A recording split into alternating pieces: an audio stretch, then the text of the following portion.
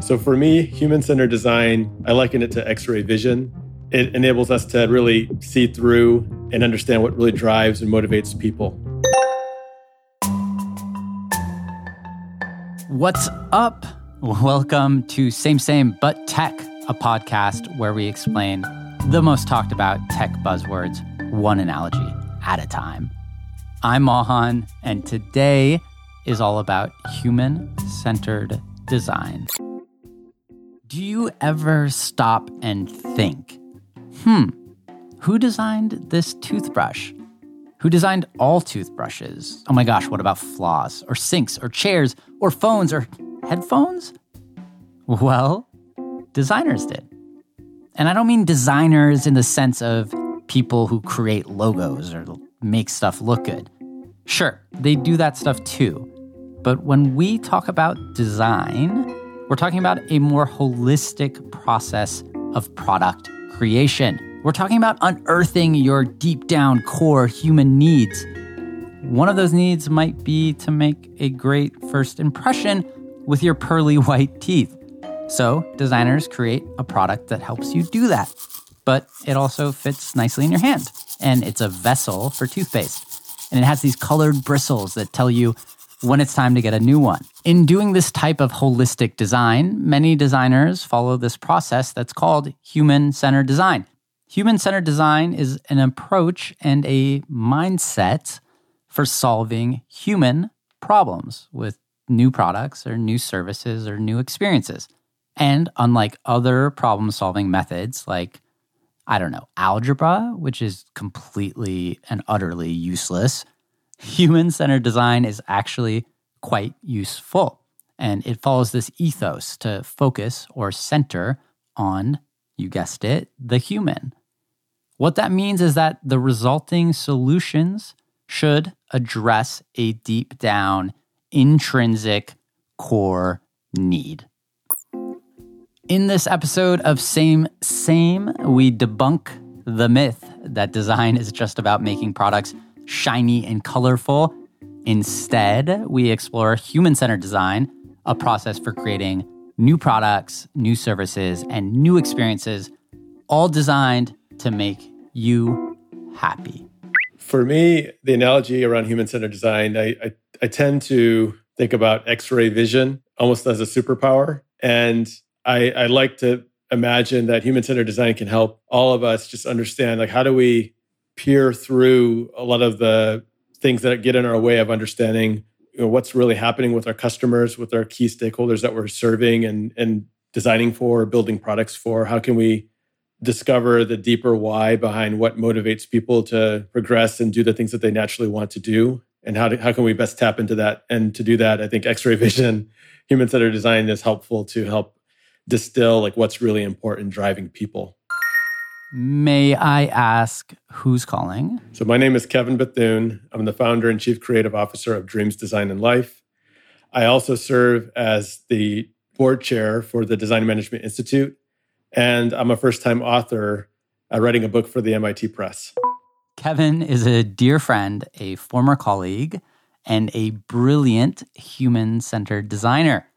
One thing you learn working with designers like Kevin is that they love to ask why. Why do things matter to you? Why is that important? Why do you feel that way? So maybe as a little bit of payback, let's ask Kevin why. Why does human-centered design matter? Why do companies use human-centered design? They have a platform, they have a product line, but they're looking for that answer for the next big thing that's going to drive a new business unit, a new source of growth. So human-centered design, is it more akin to developing and creating new experiences and new products, innovating new things? I think there's different flavors of what you would consider new. I mean, there might be products already in the market that need sort of a reimagination or a touch-up to be more relevant in a changing world. Exactly. Companies leverage human-centered design to create new products and new experiences, or to even touch up or reimagine existing ones. Innovation firms like BCG Digital Ventures and IDEO are famous for this type of new product or venture development, as are more established tech companies. As we all know, Apple is famous for their design and for their use of human-centered design to introduce both new products like the iPad or to reimagine an existing product like a stylus. I sketch a lot. And for them to come up with a product, I'm holding an Apple Pencil, right? They could have easily presented a stylus that didn't quite fit ergonomically. It didn't quite behave the way it should behave. The behavior of this feels like I'm holding a Prismacolor pencil. And, drawing on glass is like 99% of the same feeling that I would have with a piece of paper and a pen. And I don't have to think about the tech. I just get into my ideation. So personally, I appreciate the human-centered sensibilities that went into the design of this and how it talks to a tablet and how the software all works. There was a lot of human-centered challenges to overcome to have such a fluid, frictionless experience. The way Kevin speaks about design gets me so hyped up.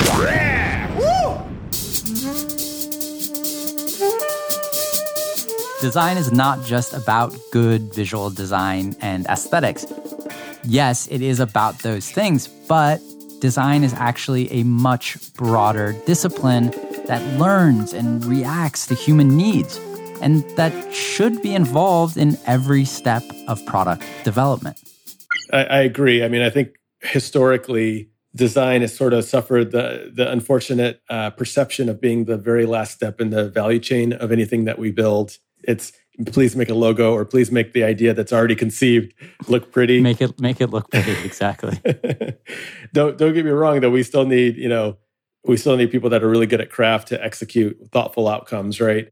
But at the same time, I think human-centered design can be helpful to really position design at the strategy table with other disciplines to just help understand how we can surface meaningful opportunities, shape businesses by looking at the human-centered realities that are apparent among our stakeholders, and make sure that that's included in the problem solving at the very front.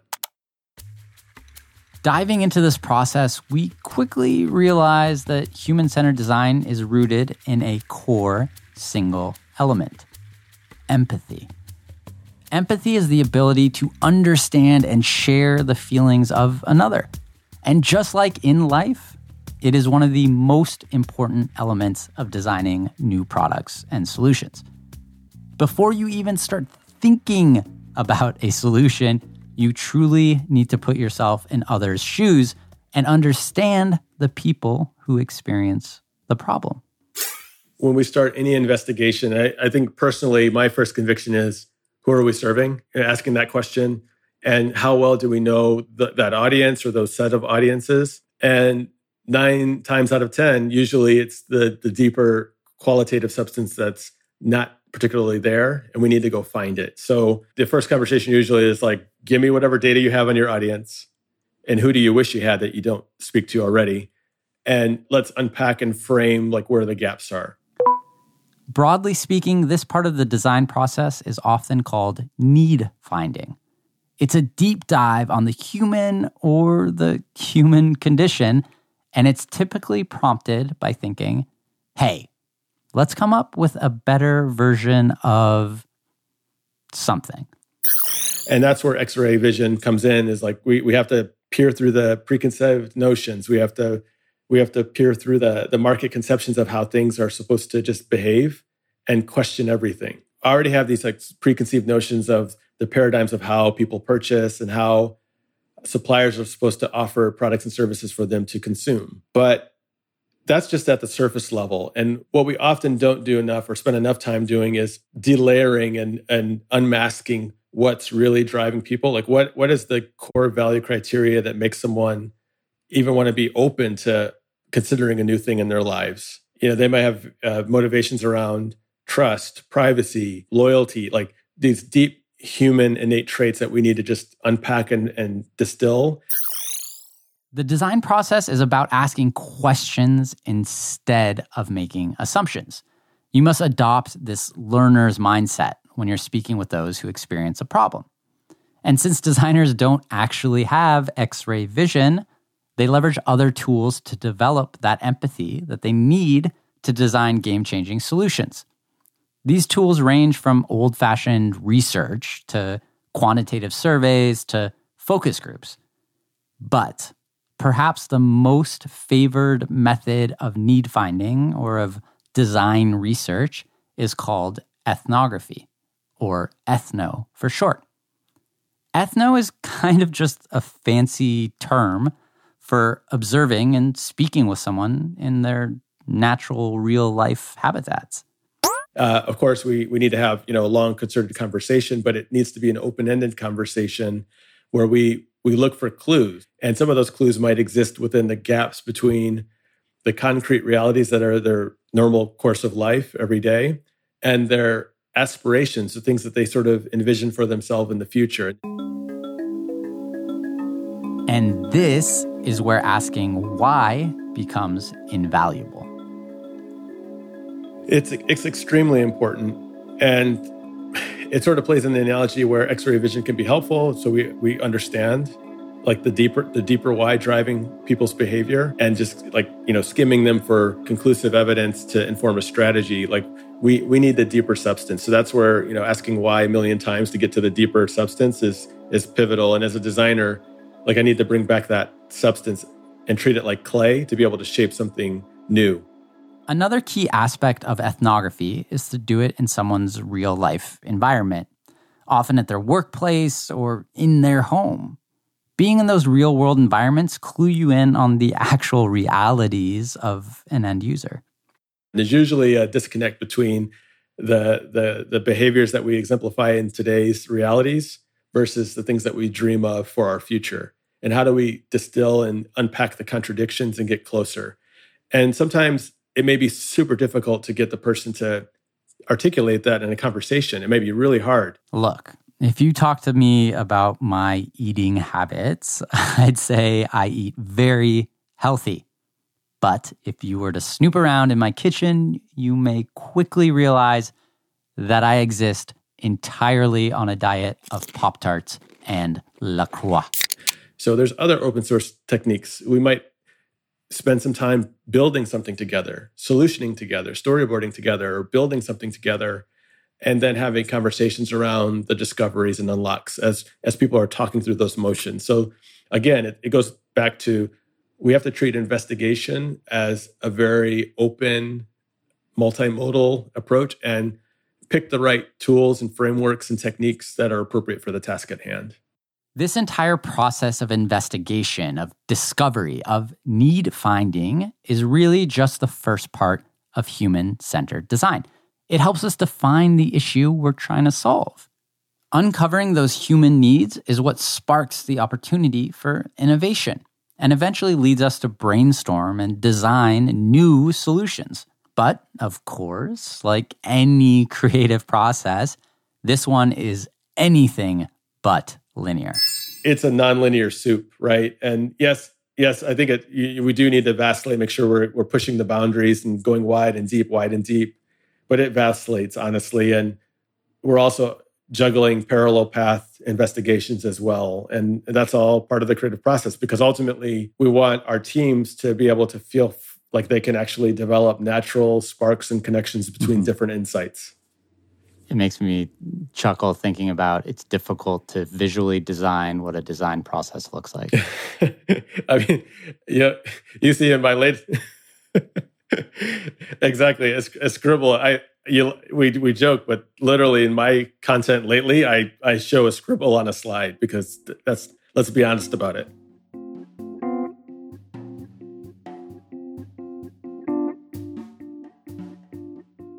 So a human-centered designer is a person who starts with empathy and tries to solve problems by understanding humans.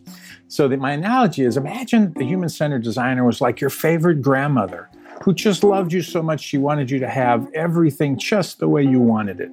And she makes you the best comfort food because she knows what you love. So a human-centered designer is like a grandma making you comfort food, and he always hits the mark. A grandma. The man behind that wonderful analogy is our good friend, Bill Burnett. I'm the executive director of the design program at Stanford. We have an undergraduate and a graduate program in human-centered design. We call it design thinking. I'm also a professor. I teach a lot of classes. I'm a dad, and recently the author of a couple of books where we applied human-centered design to life called Designing Your Life and Designing Your Work Life. We'll get to designing your life a little bit later, but first, tell me more about how human-centered design is like my favorite grandma. The kind of grandma who just hugs you and makes you want to feel great. And a human-centered designer, if they're doing a good job, it's just like that grandmother. They're trying to understand your needs, and not just the easy stuff like, oh, I wish my phone had more battery life or something, but the really deep needs that are embedded in the story of your life. And they try to take those things and produce products or services or experiences that are just absolutely delightful and extraordinary. So it's like a grandma making you comfort food. So we already spoke about empathy and problem definition. Next, once you're armed with this deeper understanding of a user and their needs, it's time to brainstorm solutions, which are often products, and design them in as frictionless of a way as possible. This is how you design really amazing apps. The apps on your phone, and like, how do you make them easy?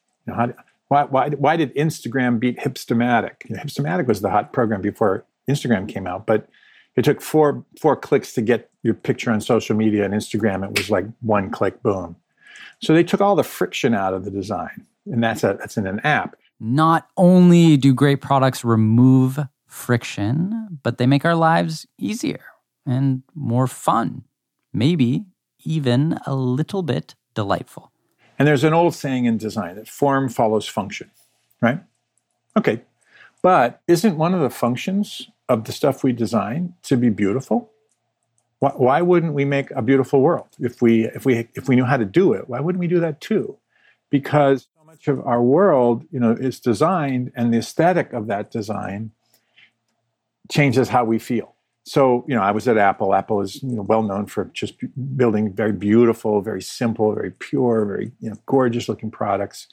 But now you see that showing up everywhere because nobody wants to, nobody tolerates ugly stuff anymore, right?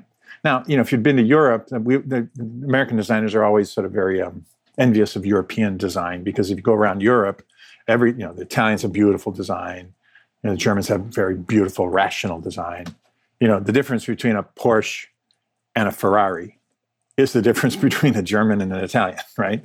I mean, they both are fast cars. They both do the exact same thing. But one is beautiful and clean and pure, and it's got great lines, and the other one is emotional and irrational and, organic and sexy looking. It's just different cultures create different aesthetics. But boy, don't we all deserve beautiful design, beautiful experiences, beautiful services, and certainly beautiful products. And beautiful podcasts. Okay, we empathize with an end user, we define a problem, we set out to create a beautiful, frictionless solution. What is next? How do we actually develop a product? Well, the next step is to start prototyping. A prototype is an early iteration of your solution, which is usually half-baked, but it can still be used to test and refine all of your assumptions. Yeah, well, we try not to do too many jargony things in human-centered design, but prototyping, we talk about prototyping in particular ways. So we're talking about these very early, very fast iterations of a product. They could be just made out of cardboard or just out of paper. When we're doing an app, and when I prototype an app, instead of writing a lot of code, which takes a lot of time, we just put a pad of Post-its on top of an app. First Post-it, first screen. Second Post-it, second screen. Third Post-it, third screen. It's really fast, right? I can make 15 different versions of my, sign-on flow with Post-its and some markers. So we think about prototyping as trying to, ask an interesting question, like, would it be easier to do it this way or that way? Post-its mimicking what an app would look like is the ultimate low-fidelity prototype, just like Grandma used to make. Yeah, or even like you're making the spaghetti sauce and she says, here, taste this. Is it got enough salt? You want a little more salt? Is it sweet enough? It's that constant tasting prototyping, we would call it, to get to the perfect spaghetti sauce, the one that you really like. To me, the coolest thing about this part of human-centered design is that once an end user sees a prototype, new needs might actually emerge. You think, wow, I didn't know a phone could do this. But now that I do know, I want this and this, and that too. It's always this brilliant moment when you're co-creating with a user and they're imagining themselves in this brand new world, all centered around your prototyped solution. And all of a sudden, they're thinking of all sorts of new things they want to do with it. And that's where you get magic, because then you've invented something that no one's ever seen before. The only way to do that is to trigger your imagination by giving you something you can actually try. And then we all go off on this imagination journey together, and you come up with things like the iPhone. Normally at Apple, the marketing group says, hey, we'd like a big iPad and a small iPad. Here's the specification. And then our design teams would go off and they'd build that. But how do you specify something that's never existed before? I wasn't on the iPhone team. I was gone from Apple long before that. But I know some of the guys, and they built like 300 prototypes. They showed Steve the 3 times. They showed him a prototype. They said, this is it. And he said, no, it's not good enough. This is it. No, it's not good enough. Now, actually, he was ruder than that, but I won't go into what he actually said. But he was looking for something that was more than the sum of the parts, and they were just showing him parts. When they actually hit on, it's not just, your email and your music and a browser and, the internet and a phone, because when you put that all together, all these new behaviors occur, right? And it took them a lot of prototypes to figure out kind of what was the kernel of that idea. But man, they nailed it. They invented, the modern smartphone. Talk to me more about that, actually. I think that's really cool to think about. How did Apple go about making products that were category disruptors, right? Because if my grandma's asking me if I'm hungry, I say yes. And she's like, okay, what do you want? I give her some semblance of something I want, but... And normally it's something you've had before, right? Right. So how does she go about creating something completely new and different that still nails my needs? Well, there's a rumor in the press that Apple doesn't do market research. Apple just knows, Steve just knows the right idea. And that's true and not true at all. It doesn't take a genius to know that, in 2006, if you didn't have a phone or some kind of digital device, a phone or something, that you were going to be cut out of all the data stream in the world. And, and there were people were starting to build, remember the Sidekick and there was a couple other early prototypes of these things, but it was pretty clear that Apple needed something in that space. So that's the decision Steve made. Let's put a lot of money and time. Let's figure out what this is, but I don't want to just do a Me Too thing. So partly you have a CEO who's saying, here's the spec, insanely great. When it's insanely great, I'll let you know. Just keep building, right? So that's crazy. But they did tons and tons and tons of user observations. And simple thing. Remember, I don't know, did you ever have a flip phone? A phone, the hot phone for designers was the Motorola Razr. Everybody had a Razr, right? My design friends had a Razr before the iPhone. Or if you're a business person, you had a BlackBerry. So if you actually look at the blogs and the guys who are trying to predict what's Apple going to do, they're doing a phone. The rumors they're doing a phone. They thought it was going to be sort of an aluminum thing like the Razr, but with a keyboard like the BlackBerry. That was the prediction. Because that's you saying, well, I don't know, maybe pizza or maybe some spaghetti, because I've had those before. You're not going to say, you know what I really want? I want a cheese souffle. I don't even know what that is, but I've heard it's cool. You don't do that, right? You just say, I want something I've had before. So Steve sets the bar, insanely great. And then the team just does relentless, observations. And one of the things about a flip phone was you'd called me and said, hey, Bill, what's Lee's number? I would have said, I know it's in here. It's in my address book, but I'll probably hang up on you because I got to go up and down 2 menus. So if I hang up, I'll call you back. And everybody had that conversation. And then you look for the menu and then you hung up. So that doesn't tell you, a smartphone should have a graphic user, a user display that's graphic, and that names should be scrollable. But it tells you that this modal up and down software tree thing is a disaster.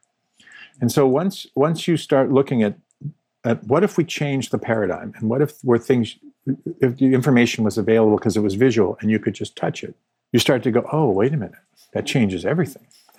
Now we can put maps on this thing. Wow, if we had maps, not only could I find my way to the store, but Apple could know where I'm going. Really great story with a great takeaway. Be relentless with your testing of your prototypes. Good human-centered designers lead with empathy, define the problem, brainstorm solutions, and then rapidly build, test, and iterate prototypes with their end users. If your solution turns out to be clunky or confusing, challenge yourself to make it dead simple. It's so much harder to make something simple than to make something complicated. And once you find that frictionless, simple, beautiful solution to an innate human need, well, that is human-centered design. One more thing. You thought I forgot, didn't you?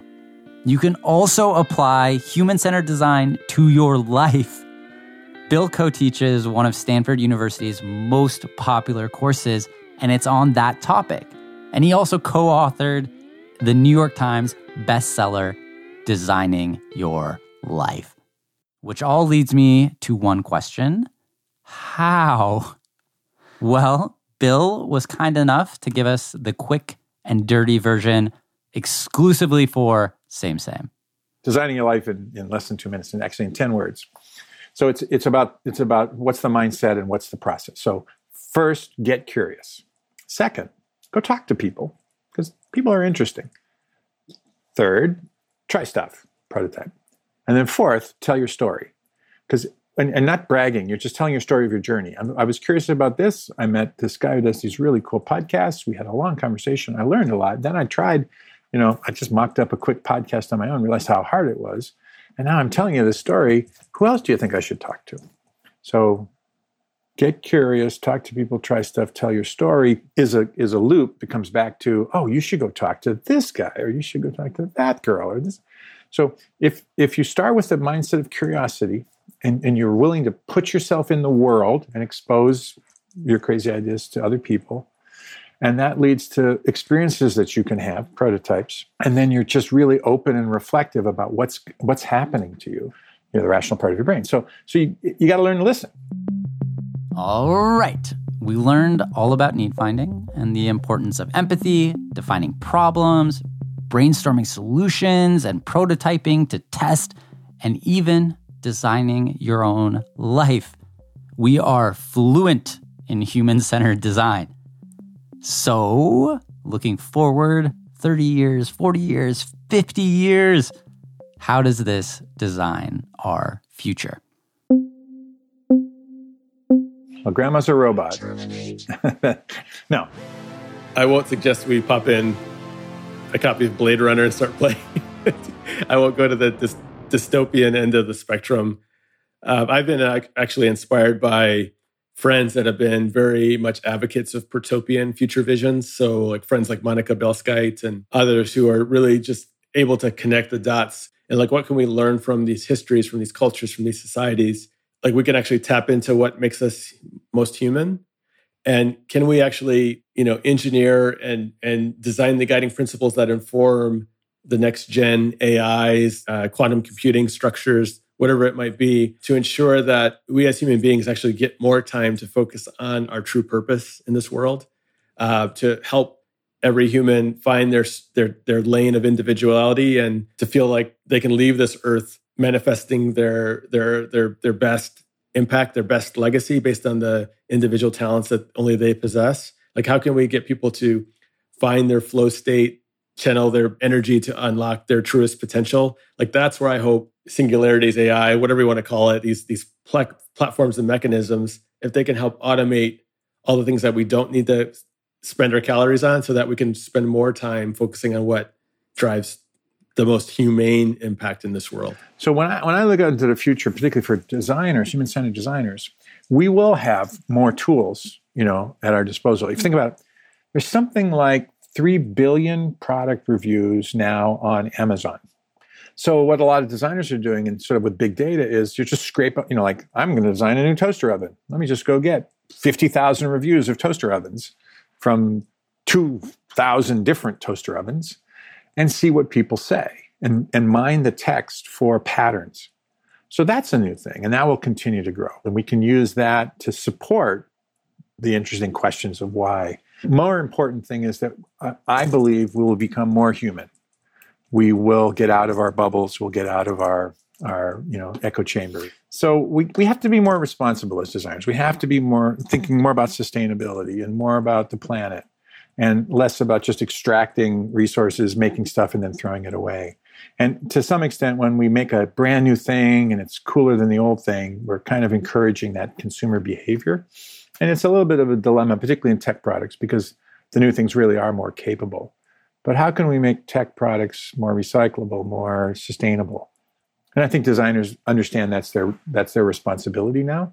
Also, we're going to do a big scrub of our curriculum around equity, inclusion, and white privilege, because that notion that, hey, I can go out in the world and figure out what you need is only true if I recognize my own internal biases and I have a multidisciplinary team and I really think about including everybody, not just the folks who can afford that hot new Apple thing. The world is complex. It's nuanced. The world has been defined by systemic threads of injustice, of societal concern, of environmental, collateral damage, and there's all kinds of histories and threads and interdependencies that we just have to make sure that the teams doing the work are as representative of the audiences and of the greater society that we're serving. And so, are we also bringing in the experts to co-create with us, the scientists, the lawyers? It's like the multidisciplinary soup of people that are needing to be involved in these future problems are going to be a lot more diverse and varied than we've ever seen. That's my prediction. So we have to be aware of our, unconscious biases and our accidental damage that we might do to the environment or accidental damage we do to cultures. I think that's important for our future.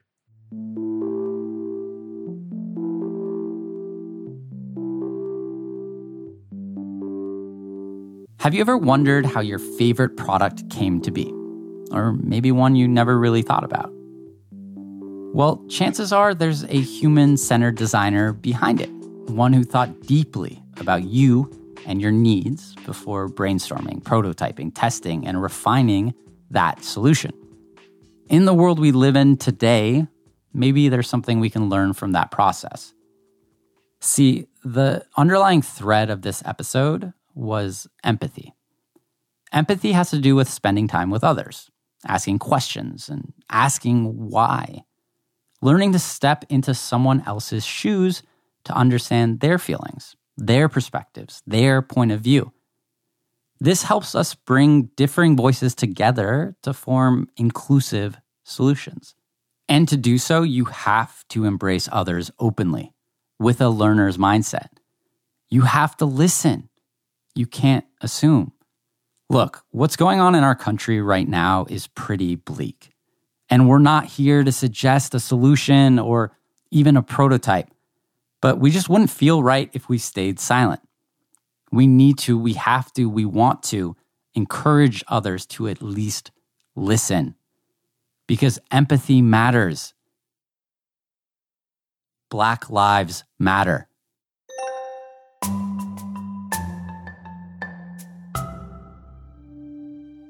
Wow, that is the last track of our first season of the Same Same But Tech podcast.